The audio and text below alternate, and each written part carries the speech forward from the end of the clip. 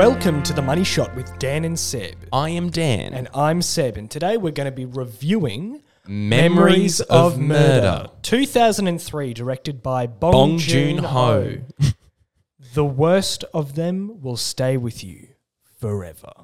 That's a little catchphrase that's on Letterboxd. That's a good little like log line thing. Yeah, we'll go into the little Letterboxd synopsis later when we do the film review. Yeah, we'll go more in depth there. It stars people such as Song Kang-ho, who is in Parasite. Bong Joon-ho is the same guy who made Parasite. What else did he make? He made The Host and Snowpiercer, and I've only seen, that was the second film of his I'd seen. You'd only seen Parasite, right? Yeah, I'd only seen Parasite. You've never seen Snowpiercer?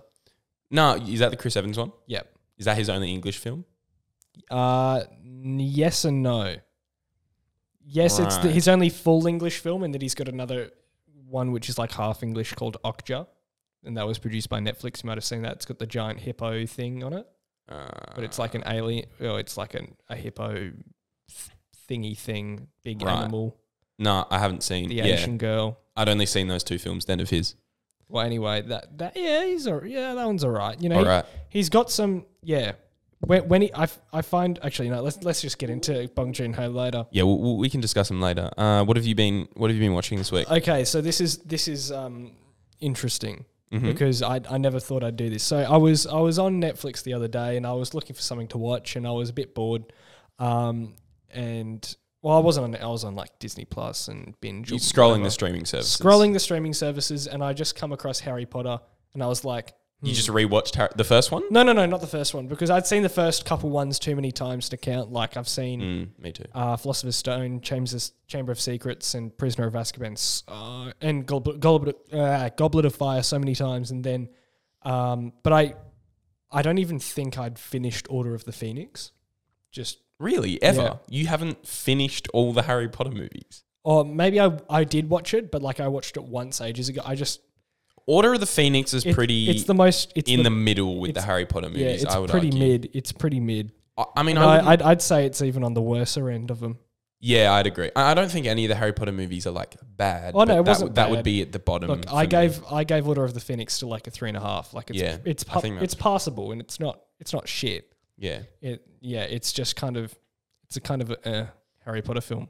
Anyway, so then I finished that and I was like, well, I got to watch to the end now. So I watched Half-Blood Prince. I watched Deathly Hallows and Deathly Hallows Part 2. Actually, my least favorite... Even though I'd already seen them. My least favorite Harry Potter movie is Deathly Hallows Part 1. Really? I don't mind it. It's just like... I think it's quite it's good. It's good, but... I know it's poorly rated compared to the other it's ones. not bad. It's just kind of like... It's just not as good as the second half, and I feel like it just didn't need to be its own entire movie. I mean, it feels like... Well, I mean, it definitely is as well, because there are only 7 books, is that Warner Brothers went, hey, money? I reckon we can make more. No, and so, yeah, 100%. Yes, I know they could have done that. Like, just done one, but I think you get the most... You get to spend more time with the characters. You get to enjoy the story more. Yes, all of that stuff. I liked how the conflict between Ron, Hermione, and Harry in the first one is. Yeah, I agree with that. I do really like that. It's a really and it's the first film. You don't really get much conflict between those three of them throughout the whole thing until that point, really. Well, I think the good thing about that film is that it's just the first one that is a completely different dynamic. You know, like. That's what's cool about the last 2 Harry Potters is they are totally different to the first 6 films. Like there's nothing similar about them because I feel like the first 6 films they all follow that same kind of like, yeah, it's a new year at Hogwarts. Oh, there's a bad thing that's going to happen that we're going to foreshadow. Like there's some sort of like dread from the opening of Deathly Hallows Part 1 that is just so black and white, like night and day from Half-Blood Prince. It's like yeah.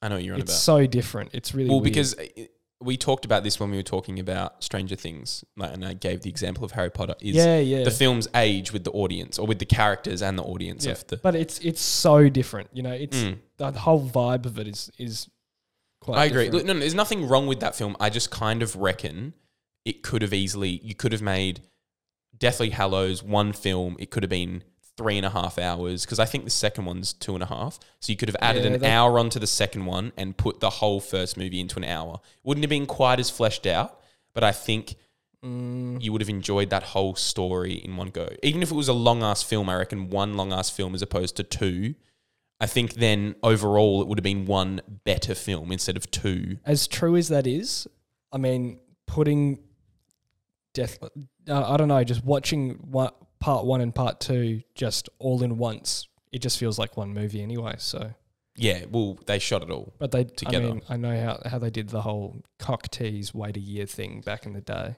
Yeah, well, they did it. Harry Potter did it. Twilight did it. Hunger Games did it. Yeah, I guess doing that. I guess Avengers, Infinity War, and Endgame, although they're very different, separate films. It's not really the continuation of a even TV series these days are doing it. Better Call Saul's doing it. Well, that's always been a thing. TV shows are no. But that is a TV show thing. Is cock teasing you like that? We shouldn't use the phrase.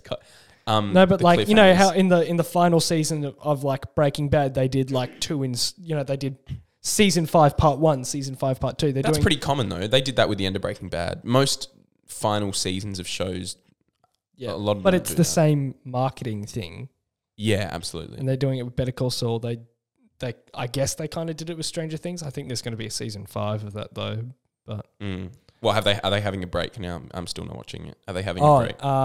The last 2 episodes I think came out yesterday, but I haven't seen them. So okay. I'm excited for that. That's what I'm going to do. I can't do it today because I've got to go to work, but fair enough. Bit annoying. But yeah, I was watching the Harry Potters. The Harry Potters. Well, I watched last night, just threw it on with Georgia, because I thought it would be just a kind of background popcorn movie. McDonald's movie, absolutely. And I just saw it and I went, oh, I like Tom Hardy. Oh, Chris Pine's all right. Yeah, Reese Witherspoon's, yeah, all right, we'll put it on. 2000. Did you think it was going to be good? No, I knew it would be kind of shit, but I thought it would at least be like a little bit entertaining. Right. 2012's This Means War, directed by...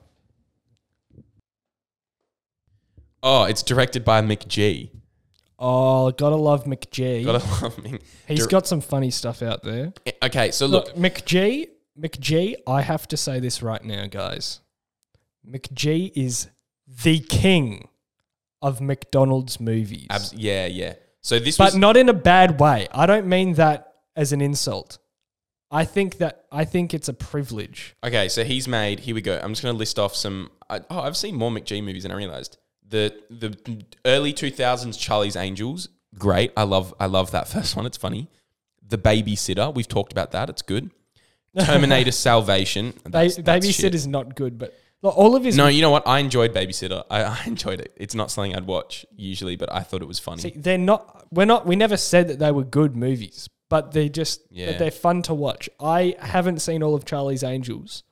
Have you seen the first one though? Oh, you mean I've seen half of the first one. It's pretty funny. It's very campy 2000s shit. I really. But I can enjoy Charlie's Angels, even though it's not that great. Okay, so this is in the same vein. This movie, This Means War, from 2012. So I'll set it up for you. It's a really generic spy kind of situation, like spy buddies. You got Chris Pine and I've just had a memory blank. Chris Pine and Tom Hardy. And they're in this movie together and they're like cop buddies that, have that like, they're just really cool and they it's the running gag of like in the movie throughout is they'll like burst into some shootout and they're like killing all the bad guys and then Tom Hardy runs out of magazines and he's like, mag, all the time. It's like this whole running joke. There's all these cringe, it's just a very cringe spy plot. What's it called again? This Means War. But then, right. Then they subvert the cringe spy plot thing by introducing Reese Witherspoon because they're both just on a dating website. And you got to remember, this is 2012, so this is real fresh internet dating. And there's this whole scene, and it's really funny watching it in the context of now, where Tom Hardy's like, "Yeah, man, I just like put all my details on this dating website." And Chris Pine's like, "What? You mean that you put all of your private information on the internet so that everyone can see?" He's like, "Yeah, it's just like a way to like meet chicks and stuff." And it's just, and they're like, your Tom Hardy impression is fun. It's not really. I'm just doing a vague British accent. And Chris Pine's like, dude, that's what the hell? Like, why would you put all your private information on the internet? And there's a whole scene where they like go off, and I think it's funny. Anyway, and then well, it's just funny because in the context of now, like everyone's on dating apps, you know, but this is early internet shit. Anyway, or early dating apps. So this is the stupid cringe part of the movie. Tom Hardy meets Reese Witherspoon, and then somehow else Chris Pine meets Reese Witherspoon, and they both don't realize that they're like dating her. And then they do realize, and they're like, oh, bro, like they go, hey, I'm dating this chick. And Chris Pine's like, hey, I'm dating this chick. And Tom Hardy's like, hey, I'm dating this chick. And they're like, oh, yeah, can we see? And then they both show the same picture. And they're like, oh. And then instead of doing the normal human being thing, they go, hey, let's make it a competition to see who can win her over. And then they just let's just clarify, this movie would definitely not get made now because the whole premise of the movie is Reese Witherspoon is the prize for these two men to like win over. That's terrible. Yeah, and then they're both like just trying to sabotage and because they're spies, right? It was made in 2012. But because they're spies, right, they're getting all this they're getting like their teams of like little people in computers to like spy on her and get all this information. It sounds so cringe. It's so cringe. And there's so many cringe bits, right?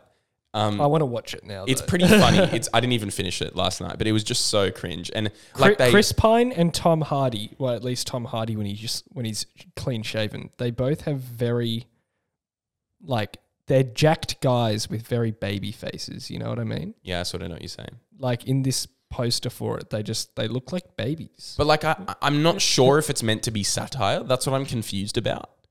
Because it kind of Who knows with McG? He really kind of toes the line between is this satire or is it just so campy and fucking here, look, so I'll read you the fucking weird and shit to the point of like it could be taking the piss out of I'm just not sure, but I'll read you that. So the letterbox thing is, it's spy against spy.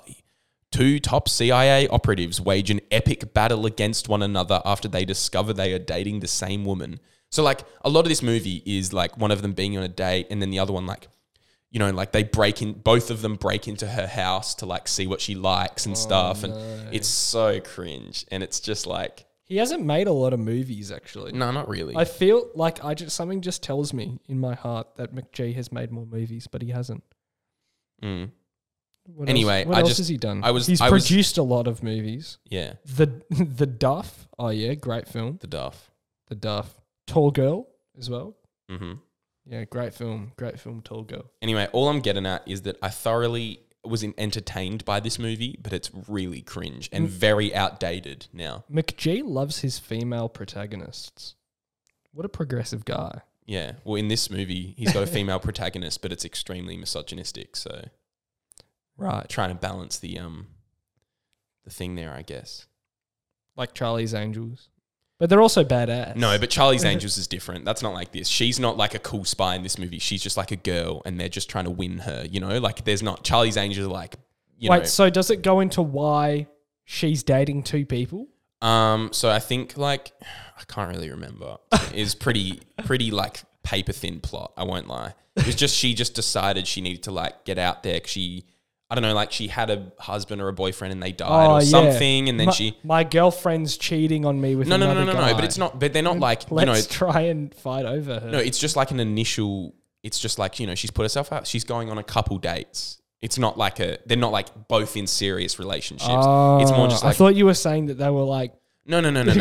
They just both realized that they went on a date with her, and then they both like, oh, all right, we'll both keep dating her until she picks. That seems a bit more better than what I thought it was. No, but it's still cringe. Trust me. Yeah, it's still really cringe. I can imagine. Because that's what I'm saying is the whole premise is like, hey, we're two men and we've decided that we're going to see who can win this girl. It's a cringe plot. Anyway. That does sound very cringe. Yeah. Should we get on with the review? I guess we should. Maybe we shall. Let's. Memories of Murder. All right. So, Memories of Murder, Bong Joon-ho. Let's get into it. 1986. The body of a young woman is found brutally raped and murdered. 2 months later, a series of rapes and murders commences under similar circumstances. and in a country that had never known such crimes, South Korea. The dark whispers of a serial murderer grow louder. A task force is set up in the area with 2 local detectives, Park Do-man and Jo Young-gu, joined by a detective from Seoul who requested to be assigned to the case. So, this is the second time I've seen it. It stars Song Kang-ho, who was in Parasite as the dad. The main character. He's the main character of Parasite. I think he shares that role with the kid, the boy. Oh, yeah, okay, yeah. Anyway. And we also got Kim Sung-kyung and Kim Roy-ha as the main 3 detectives on the case. What did you think, Boss Man, having viewed it for the first time? I know that... I did enjoy it. Did you get confused at some bits because of the language barrier? Yeah, a little bit. I think there was some moments where I got a bit confused, especially with I didn't pick up that it was 2 months later, or I didn't catch that. There are a few little things that I missed, but by the end of it, I got it all. I'm so good at watching subtitled movies. Okay, I know this sounds like... I'm actually just a really good... I'm just so profound at movies that subtitles... I understood everything. I understood everything by the end, but I think I missed some shit, and then I've still figured it out, is my point. But I got confused at moments, yeah. Right. Yeah. So I think sometimes it's like with the foreign names, people, can't match. Sometimes reading a foreign name, they match. Yeah, matching that to faces can be a bit hard sometimes. Yeah, for sure. I got lost with I don't know any of their names. I reckon, and I definitely couldn't match the names to the faces. So that bit you've got to I don't know. It's definitely just adapting to, because I guess in the Western world we don't use names like Korean names at all. So it's kind of just I know, thinking of them as names and associating to the character. It's just like a weird subconscious thing. You know what I mean? It's just more mental effort. What did you think? I really enjoyed it. I thought it was interesting because it's very. Have you seen Zodiac? No. Well, it's very similar to Zodiac. And it's based off a true story. That all of it's true. Oh wow, I didn't know that. Yeah. I liked it. I thought there were some bits of crime fiction, mystery fiction tropes in it a little bit. Actually, fun fact: since they released this film, they found out who the actual killer was. Oh wow. Yeah. Okay. I didn't research too much into that about who it was, but that's a thing. Interesting. But do you know what I mean? There was a little bit of crime films and mystery film tropes in it a bit. But I guess that's the nature of... But it wasn't just... It was more just... The one that bugged me that I picked up on instantly was just the good cop, bad cop thing straight away.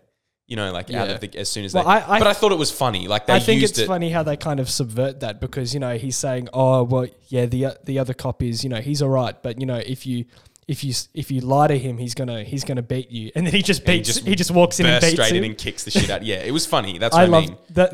That was funny. The detective who is always beats you. Should we explain what you said about the video essay, and so that we can keep track of the characters we're talking about? Oh yeah, so in. Keeping track of the characters is going to be a bit hard because of the naming, like we were just talking about. There's a great video essay by Cinema Autopsy. That's his name. Go watch his video, and he talks about. He gives an analysis on memories of murder and what he considers the elusive truth of the elusive truth. Yeah, what is its elusive truth? I mean, that's kind of what it's about because they don't find they don't find the truth. Yeah. Anyway, but talk about the name. So the 3 characters, there's he names them the shaman, who's the main character, the guy who's in Parasite. Yeah, the guy who's in Parasite is kind of the main character. The main character role's kind of shared between him and the soul detective. The soul detective. Well, anyway, he calls himself a shaman because he claims that he can see, he can determine whether someone's guilty just by looking at them, and then that attempt always fails. Yeah, that's true. Yeah, he never actually can figure it. Well, he sort of does, but he sort of doesn't. No, he can't. No. Well, he does it. He does it. Well, with the guy that had the red underwear. Well, he sees the red underwear, and then he makes it look like he's doing it. Yeah, so I guess he's bullshitting.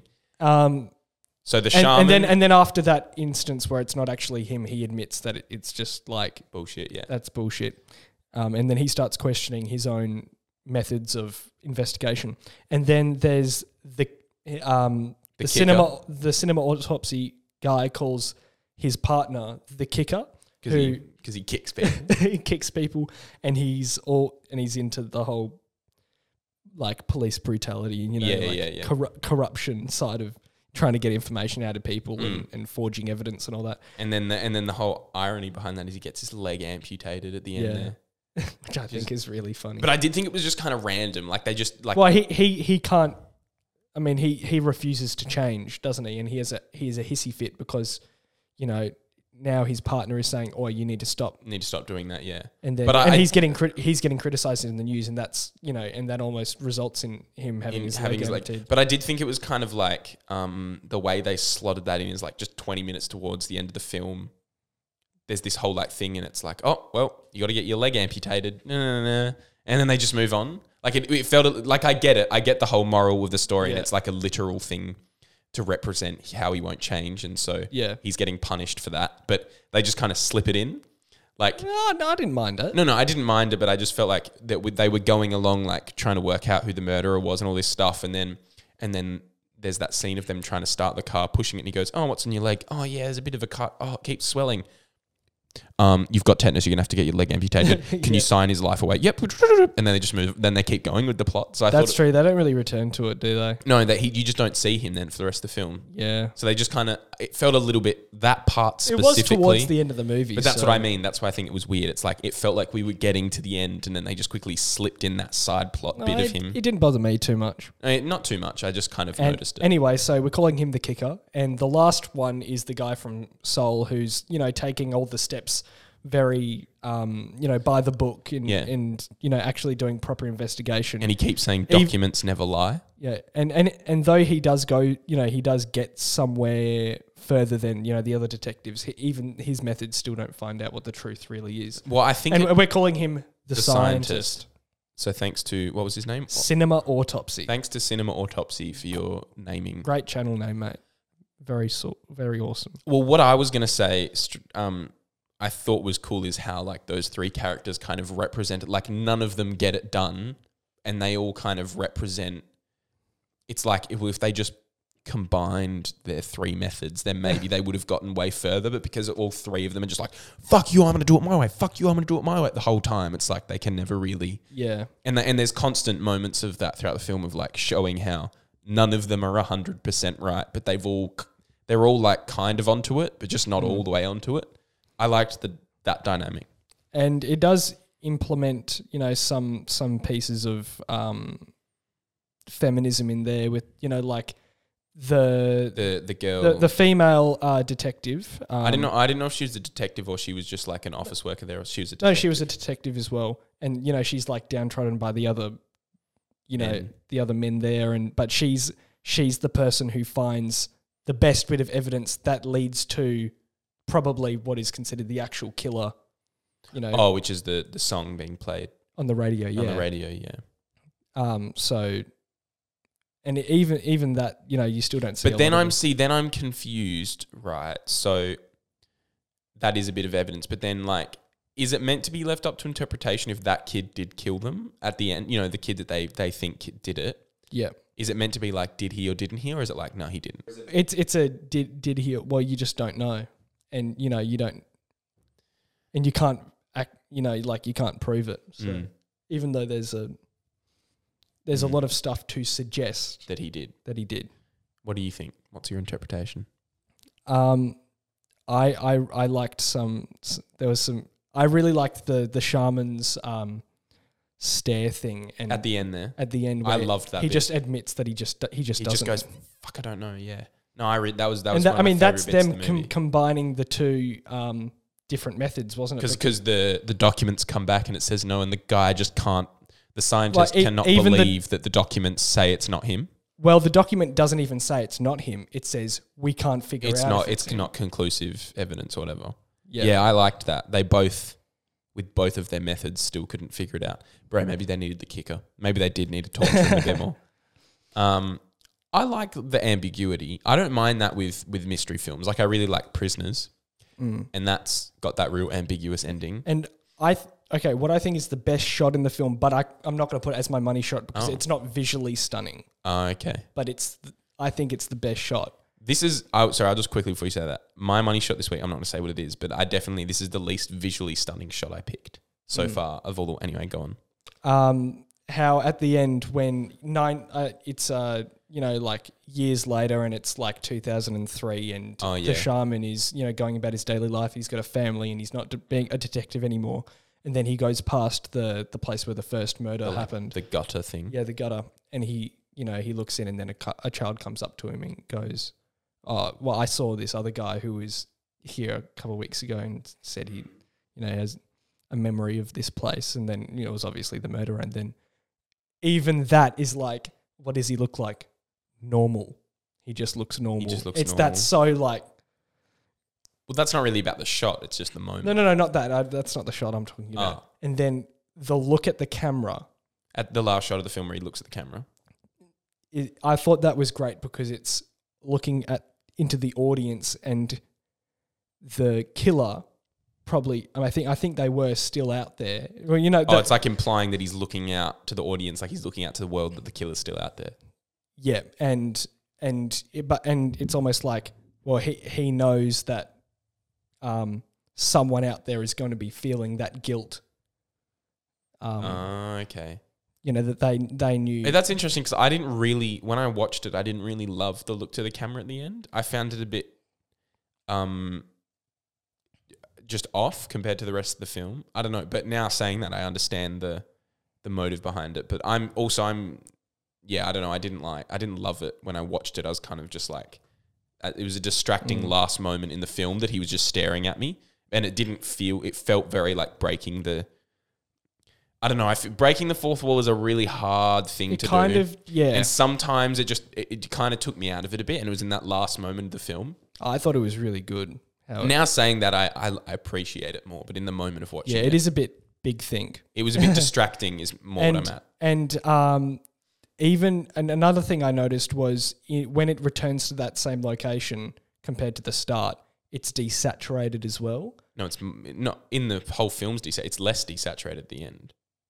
Well, it's the same location showing the same shots. It's more vibrant at the end. No, it's not. Yeah. Oh, it is vibrant. Well, I was actually going to say I really didn't like the colouring of the whole film, to be honest. I didn't enjoy the... Well, after the murders start, they start making it look more gross. More gross. I know, but I didn't like the type of gross. Like, it was just very desaturated the whole time, and it was grey, and I understand what they were going for, but it had this weird vibe. This is kind of a I feel like that's probably because you're a filmmaker, though. I feel like when people watch it and they get that... Yeah, maybe. Well, because I was going to say... It's a subconscious thing. And I was going to make a very filmmakery comment, which is, and you'll understand what I'm talking about. A lot of the film looked like they had just turned the exposure after the fact down, because a lot of the white looked like... this is a kind of a confusing thing to say. It just looked like they turned the whites down in a lot of it, whereas the white didn't look bright. It just looked like they'd filmed it, and then after the fact in post, they just turned the exposure down, and so the white looked like a weird desaturated white. That is a weird comment, but it just kind of looked strange, like faded. Everything looked faded, but not in an artistic. I've faded it's the color grade. I don't know. It was I didn't love the color grading. It didn't distract me that much from the quality of the film. I think there's one thing that really does excel in this movie that, puts it aside from a lot of other movies is, what's his face? Every Frame of Painting, Every Frame of Painting was this video essay guy. Yeah, I've seen a lot of it, yeah. And he doesn't do them anymore. He's kind of a god in the video essay film world. Anyway, he made a great video on Memories of Murder talking about the ensemble shooting in, scenes that, don't have a lot of weight to them. And a lot of the really long shots of just the whole scene. Yeah, where it's just all of the actors in shot, and it navigates that really, really well. There's a bit in the bar when you know how they're in the bar and Before that big fight breaks out, you mean? I can't remember Where the guy gets the hole in his leg. But remember when the chief throws up in that bar? Yeah. So there you got two different perspectives arguing, and the chief's in the middle and he's asleep. Yeah. And then behind him, there's the kicker having sex with someone. Coming up and down on the couch, and then it has a slow zoom in, and anyway, I think the ensemble shooting is really good. I understand what you're saying, and also they turn like shots with like 4 people into like 2 shots very well, and well, I liked there's a bit in and also Samuel L. Jackson did an interview talking about one of the films that he was in, and he was talking about ensemble staging and it's good to just let instead of cutting between loads of close-ups and stuff, is just let the actors do their thing. Let the actors do their thing and not get That's in the way of that. Well, I was going to say, and also having that ensemble stuff does make the close-ups more impactful when you have them. Yeah. As well. Speaking of not necessarily a big ensemble shot, but just a long shot that was held in the film, not my money shot, was when they first, I think maybe it's the second murder they find where there's the footprint, when they first, maybe it's the first one. Oh, yeah, at the start. The footprint and then the tractor. Everything's fucking up, yeah. Yeah, everything's fucking up, but I don't know if you noticed, I noticed it straight away and I thought it was really cool. He walks down that hill and then he's walking up going, oh, where the fuck's the forensic team? And then that dude like falls down the slope and he walks around and then he sees the tractor. He goes back up to the tractor runs over the footprint. And then he sees the footprint again. He walks back down. Another bloke falls down. It's like a perfect circle of and it's really, I noticed that and I thought it was really cool because the camera does the same thing and kind of the environment, everything around him does the same kind of thing as well. And Bong Joon-ho's good at those he's very good at composing shots and, Yes, but overall this was way less. And he's great at like, timing and direction. Agreed. But this film definitely felt less meticulously planned than Parasite. Well, yeah, obviously, and I'm sure he didn't spend as much time on this as he did Parasite. No, because Parasite feels like everyone makes the comments about I mean, look, Parasite is like 17 years late. No, 2019. That was 2003. However, 16 years later than this? 16 years later. That's true. But I was going to say. To me, Parasite, like people make the comments about Stanley Kubrick is like, oh, every frame of painting. Like Parasite does feel like you can pause it at any point in Parasite and it's like an incredible shot. This didn't feel as much like that. Although I don't know if it needed it necessarily. That's just a comment. I was expecting more of that because that's all I've known of Bong Joon-ho because I'd only seen Parasite. I don't know. I feel like with stuff like Kubrick, all of his shots are very still, and and like each shot is a new thing that it's portraying, and and he doesn't have a lot of movement in his shots, and I feel like Bong Joon-ho Bong Joon-ho, he has like he almost. In a lot of Parasite's shots, it has like an order for like he has a beginning, middle, and end for a lot of his shots. That's what like without cutting, and he does that in a lot of his films. Yeah. I agree with that. Beginning, middles, and ends for going through different characters' conversations and stuff. And another thing I like to see was if something isn't as it's pretty clear the stuff that he does, it's like, oh yeah, that's obvious. But, like at the start when the scientist comes from Seoul and then, he's kind of there, but he's kind of, watching what the main other detectives are doing. And, before he starts implementing what he wants to do, he's just in the background of a lot of the shots. Did you notice that? No, I didn't pick up on that, but... Well, like he's in the background doing probably something more productive, but we're not focusing on that at the moment. And yeah. I did think, actually, my initial thought was, oh, the detective from Seoul is going to be the killer. I thought that they would reveal it, and then that would be like the twist, but that's actually kind of a shit twist. It's a bit obvious. Yeah, no. I almost think in a way the film, like the whole prologue, as much as it was good, in a way... it could have been just as good without the whole prologue bit. Like if they just ended it at the train scene with the dude walking off into the, like if you didn't get any of in that 2003 bit, I think it almost would have had more of a mystery about it. That's true, but I still think the bit where he's at revisiting the site and then the girl talks about the murderer coming back and looking at the crime scene. I thought that was, I don't know. I thought that was powerful. Yeah, I agree. It was still good, but I just think. But the best bit is on the train tracks. Yeah, 100%. That was definitely the best part of the film. Although I did really like the chase bit after they catch the dude wanking. I did, that chase was quite funny. And I think it's great how it's almost like you're so like you think that guy at the end is the guy who did it. Like you're pretty. I was never. I was never sold on it. I always kind of thought that there was going to be. When I first watched it, I was like, okay, well they caught the guy. Now they just have to prove it, and then they don't prove it, and then you question yourself like, yeah, is it true? And that's what the characters are thinking in the moment, Yeah.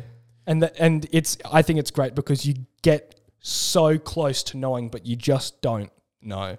Yeah. And there's so much evidence to suggest that he is the one. He is the one, but nothing, no proof at all. No. Like the soft hands and the radio thing and yes. And you know what what's another critique I have though is that the kid with the mental problems, the way that he got killed. What's his name? I think his name's Kwang or something. Yeah, I can't remember the character's name, but Baek Kwang Ho. Yes. Kwang. But I thought it was a little bit of a cop-out that he's... Because I think the whole... just gets run over by the train. Well, because I think the whole thing they're implying is that he was like traumatized or something and burnt as a kid. I think that's what they get at, right? And then he has some weird like flashback moment there and that's when he ends up on the train tracks. But he's lucid. He's totally sane all the way up until that point and then he dies. So they didn't show... I mean, he's always a bit out of it, but he's not like it seems like he's all of a sudden hallucinating the fire or something. I think the main issue that lies, like with his psyche or whatever, and the problem that they're having is, like how he interacts, how he communicates stuff and his social interactions, not necessarily what he remembers or how he thinks. I think it's mainly social. Yeah, he has a problem communicating, but I just mean he loses his shit and then ends up on the train tracks, but he never loses. It's almost his like shit he's like that. He's very childish. I think is he becomes a child. Yeah, but I think it was a little bit of a cop out to kill him like that because I think they could have gotten him off the. It felt a little bit like I understand he has to die so that they can't get closer to the. It leaves that ambiguity, but also then they don't. After he dies, they're like, all right, he's dead, and they just move on. That was my other. Well, I guess they couldn't really do anything about. I mean, what are they supposed to do? No, but they didn't really, sit in there because earlier in the film when they're trying to arrest him for the murders, they there's all of that kind of like what is the public's opinion on what they're doing, and actually that's another thing, is that the public's opinion on how the cops are operating, and that in the story kind of flows in and out. Like sometimes it's important what the public is thinking about them, and then sometimes they don't really like. I felt there's a little bit of inconsistency in terms of when they're bringing that into the film. Do you know what I'm saying? Yeah. Here and there. That didn't really bother me that much. I wasn't like... No, it didn't bother me, but I didn't really notice. Oh, I picked up on it a little bit. I still liked the film. I'm throwing out a bunch of criticisms. I still really enjoyed the film and I thought it was really cool and I loved the story of it and I thought it was done very well. There's just a few little nitpicky things. Yeah. They're not really a big deal, but yeah. I mean, but those are things that you think about afterwards where you're just like, oh, wait. No, I was sitting there noticing those things a little bit. What, you were like, why are they showing the public and now they're not? I mean, I can't spend too much time. No, I just mean that there was like a level of importance of it in the story and then there just wasn't. And then there was again. It was like, the chief saying like, oh, you guys can't keep acting like this because we're getting bad press. And then it would just not be in there for a bit and then it would come back and he'd be like, no, the bad press. And I felt like after the kid died, I thought there was going to be a whole bit about how like he got the kid killed, the cops got the kid killed, but they just kind of didn't. I guess it's about, what you show and what you and don't what you're show focusing and on, what you're focusing on, and also like, how much I feel like, that kind of stuff. I guess. But it was more just in that sort of context. I feel like there would have been repercussions for the cop who got the kid killed. Yeah. Which just wasn't there. But it was just how they portrayed that whole event and stuff. Should we get on? We should get into the money shots. Get on to the money it's shots. It's your turn to go first though, but I've got two. Okay, so my money shot for the film is in the train scene at the end. Yeah. Oh no. It could be a different shot because there's a few good ones there. All right. There's a bit where he is staring into the kid's eyes, and the camera starts on, I guess, the left of the shaman's body. Is this focusing on the kid or the shaman? Focusing on the kid. Right. And it pans... With the bloodied mouth and stuff. Yeah, and it pans around to the kid and you just see the kid's expression. And I just really liked the way that they were revealing. And then I wish I could sort of include, then it cuts to the close-up of the shaman trying to work it out. The money cut? The money cut, yeah. My money cut is the reaction shot of him like really intensely Maybe looking. we should add that in every week. I think some shots require context of another one, but like overall it's that cuts shot. can be more powerful than shots. Yes, sometimes. True, agreed. But yeah, so my money shot is that shot of the camera pans round and you see the kid looking at him and then it cuts to him staring intently at the kid. Yeah. And then you get that moment of, I don't know. But I just really liked the camera panning around his head to reveal the kid. I thought it was just nice and it kind of... It's a simple shot, that's what I mean. It's the least like visually stunning shot.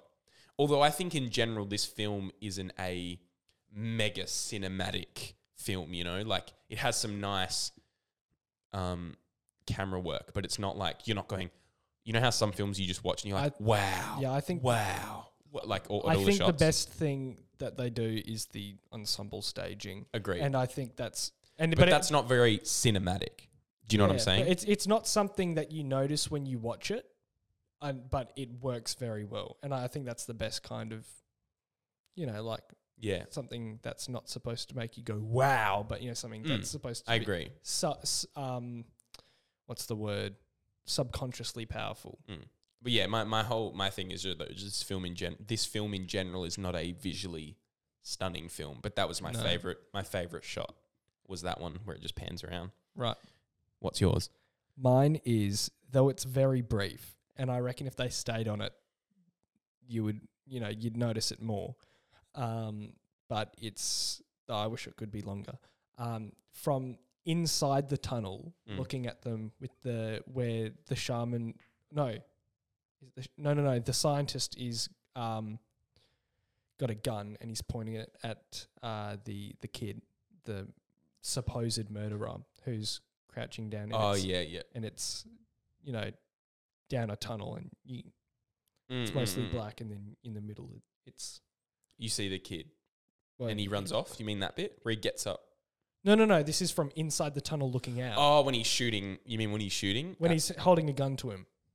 Yeah, no, I know what you're talking about. Yeah. Yeah. I thought that was pretty good. And my second one, I thought this was great, but it didn't really have a lot of, it was more in like kind of a montagey bit where the scientist is standing when he's looking through the trash and then the trash guy says, oh, well, yesterday's trash got, or has already been taken out. Already been taken out, and then he's standing on like a huge pile of trash at the junkyard. Oh yeah, and he kicks the thing. That is a really good shot, actually. Yeah, and I don't know. I thought, and there's like fire coming out of the side. I kind of liked that actually. I thought it was a great shot, but it didn't mean a lot. It was just kind of like, okay. I liked that whole sequence actually. That little of him trying to work out the clues and then just cutting to random. It was cool. I don't know how to. It was just a cool bit. No, was going to say my second shot would be that one I was talking about earlier, where it does this like the lap and all the same shit happens, because I just thought it was really cool. I meant to say this before, but I mean the joy of watching these kind of detective films is because like you're trying to work it out yourself. You're trying to work it out yourself, and then when they find a clue, like your brain starts racing. Or could it be this, whatever, and it goes down this rabbit hole. But every single clue that they find, and as soon as you like you feel like you're going somewhere and, you know, getting on track of finding out the stuff, you know, more in the middle of the film. But, you know, that happens a few times, and then every single time it's a dead end, and you get, you know, annoyed like, it. you get frustrated as much as they're getting frustrated. Yeah. Because you just want to know, and then you don't find out. It's like, yeah, that's kind of true, eh? all those dead ends. But I do think it's kind of sad. I feel like the mystery crime fiction genre is just so oversaturated now. Like there's just so many. That's true, but I think, you know, this does a good job of subverting that, because you just it's not about who. Well, to an extent, but I would say the film isn't really about who done it. It's more about the characters who are trying to figure the journey. it out. Yeah, so it's almost like whereas, you know, other stuff like, I don't know, like other murder mysteries, I guess, like Seven, it's all about like what's the point that the killer is trying to make. Whereas, and you know, this all is about kind of the point of the killer or whatever, and that's what makes it interesting. But the interesting thing about this is the relationships between all of the different detectives and their method. Or well, what's interesting is, now that you've said that, I'm thinking it's kind of like not a crime fiction, or not a mystery crime film. It's dressed up as one, but it's not actually. Yeah. It's just using that as... It's more of a character study. It's more of a character study, and then the gimmick of the film is... I shouldn't say gimmick, but like it's dressed up as a... It's dressed up as a crime mystery. Yeah. Yeah, but it's more about you know...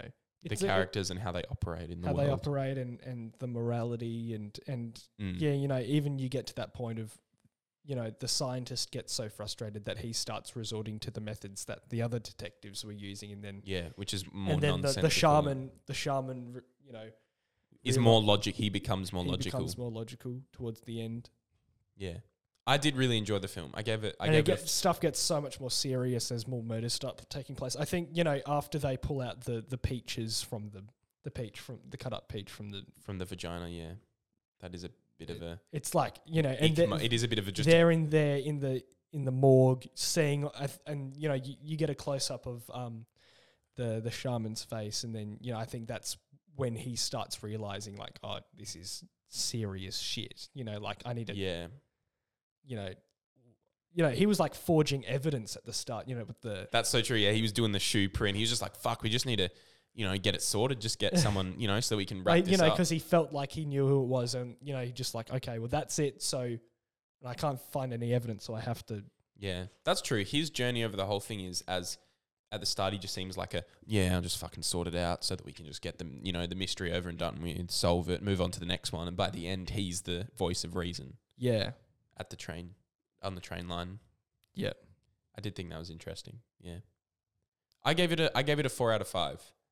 Because there were just a few things that were just kind of not bugging me throughout the film, but I still really enjoyed the overall, like it was still enjoyable. And nothing bugged me. Fair enough. I gave it a 5. Yeah, I saw that. It was just, this is the thing, and maybe it's just at the detriment of like me, but technical things bother me sometimes. They just get in the way of, like, I just noticing, like the colouring throughout the thing, I just didn't really like it, and it was a bit distracting. Even though it was done on purpose. I know it was done on purpose, it was just, but it's a taste thing. It's just, I didn't... I didn't feel the need for it, or like I feel like they could have done it a different way. I feel like to the average viewer, you know, that's what I mean. It's a me thing. That's what I'm saying. It's the detriment of myself that little things like that, which shouldn't annoy me, just do. But it's I guess it's the nature of like really trying to analyze a movie, looking at every aspect of it. Yeah, definitely. But overall, I really enjoyed the film. I would. It's Dan and Seb recommend. And on that note, I think we're going to wrap up now. That's another review, episode 5. Next week. We're doing the next 2 episodes. I'm not going to be here, so I'm going to be on call. What a loser. Yeah, and Seb will be in the stewed. In the stewed. Anyway, yeah, next week we can already say, I think, because we're definitely doing it. Next week we're doing Shiver Baby.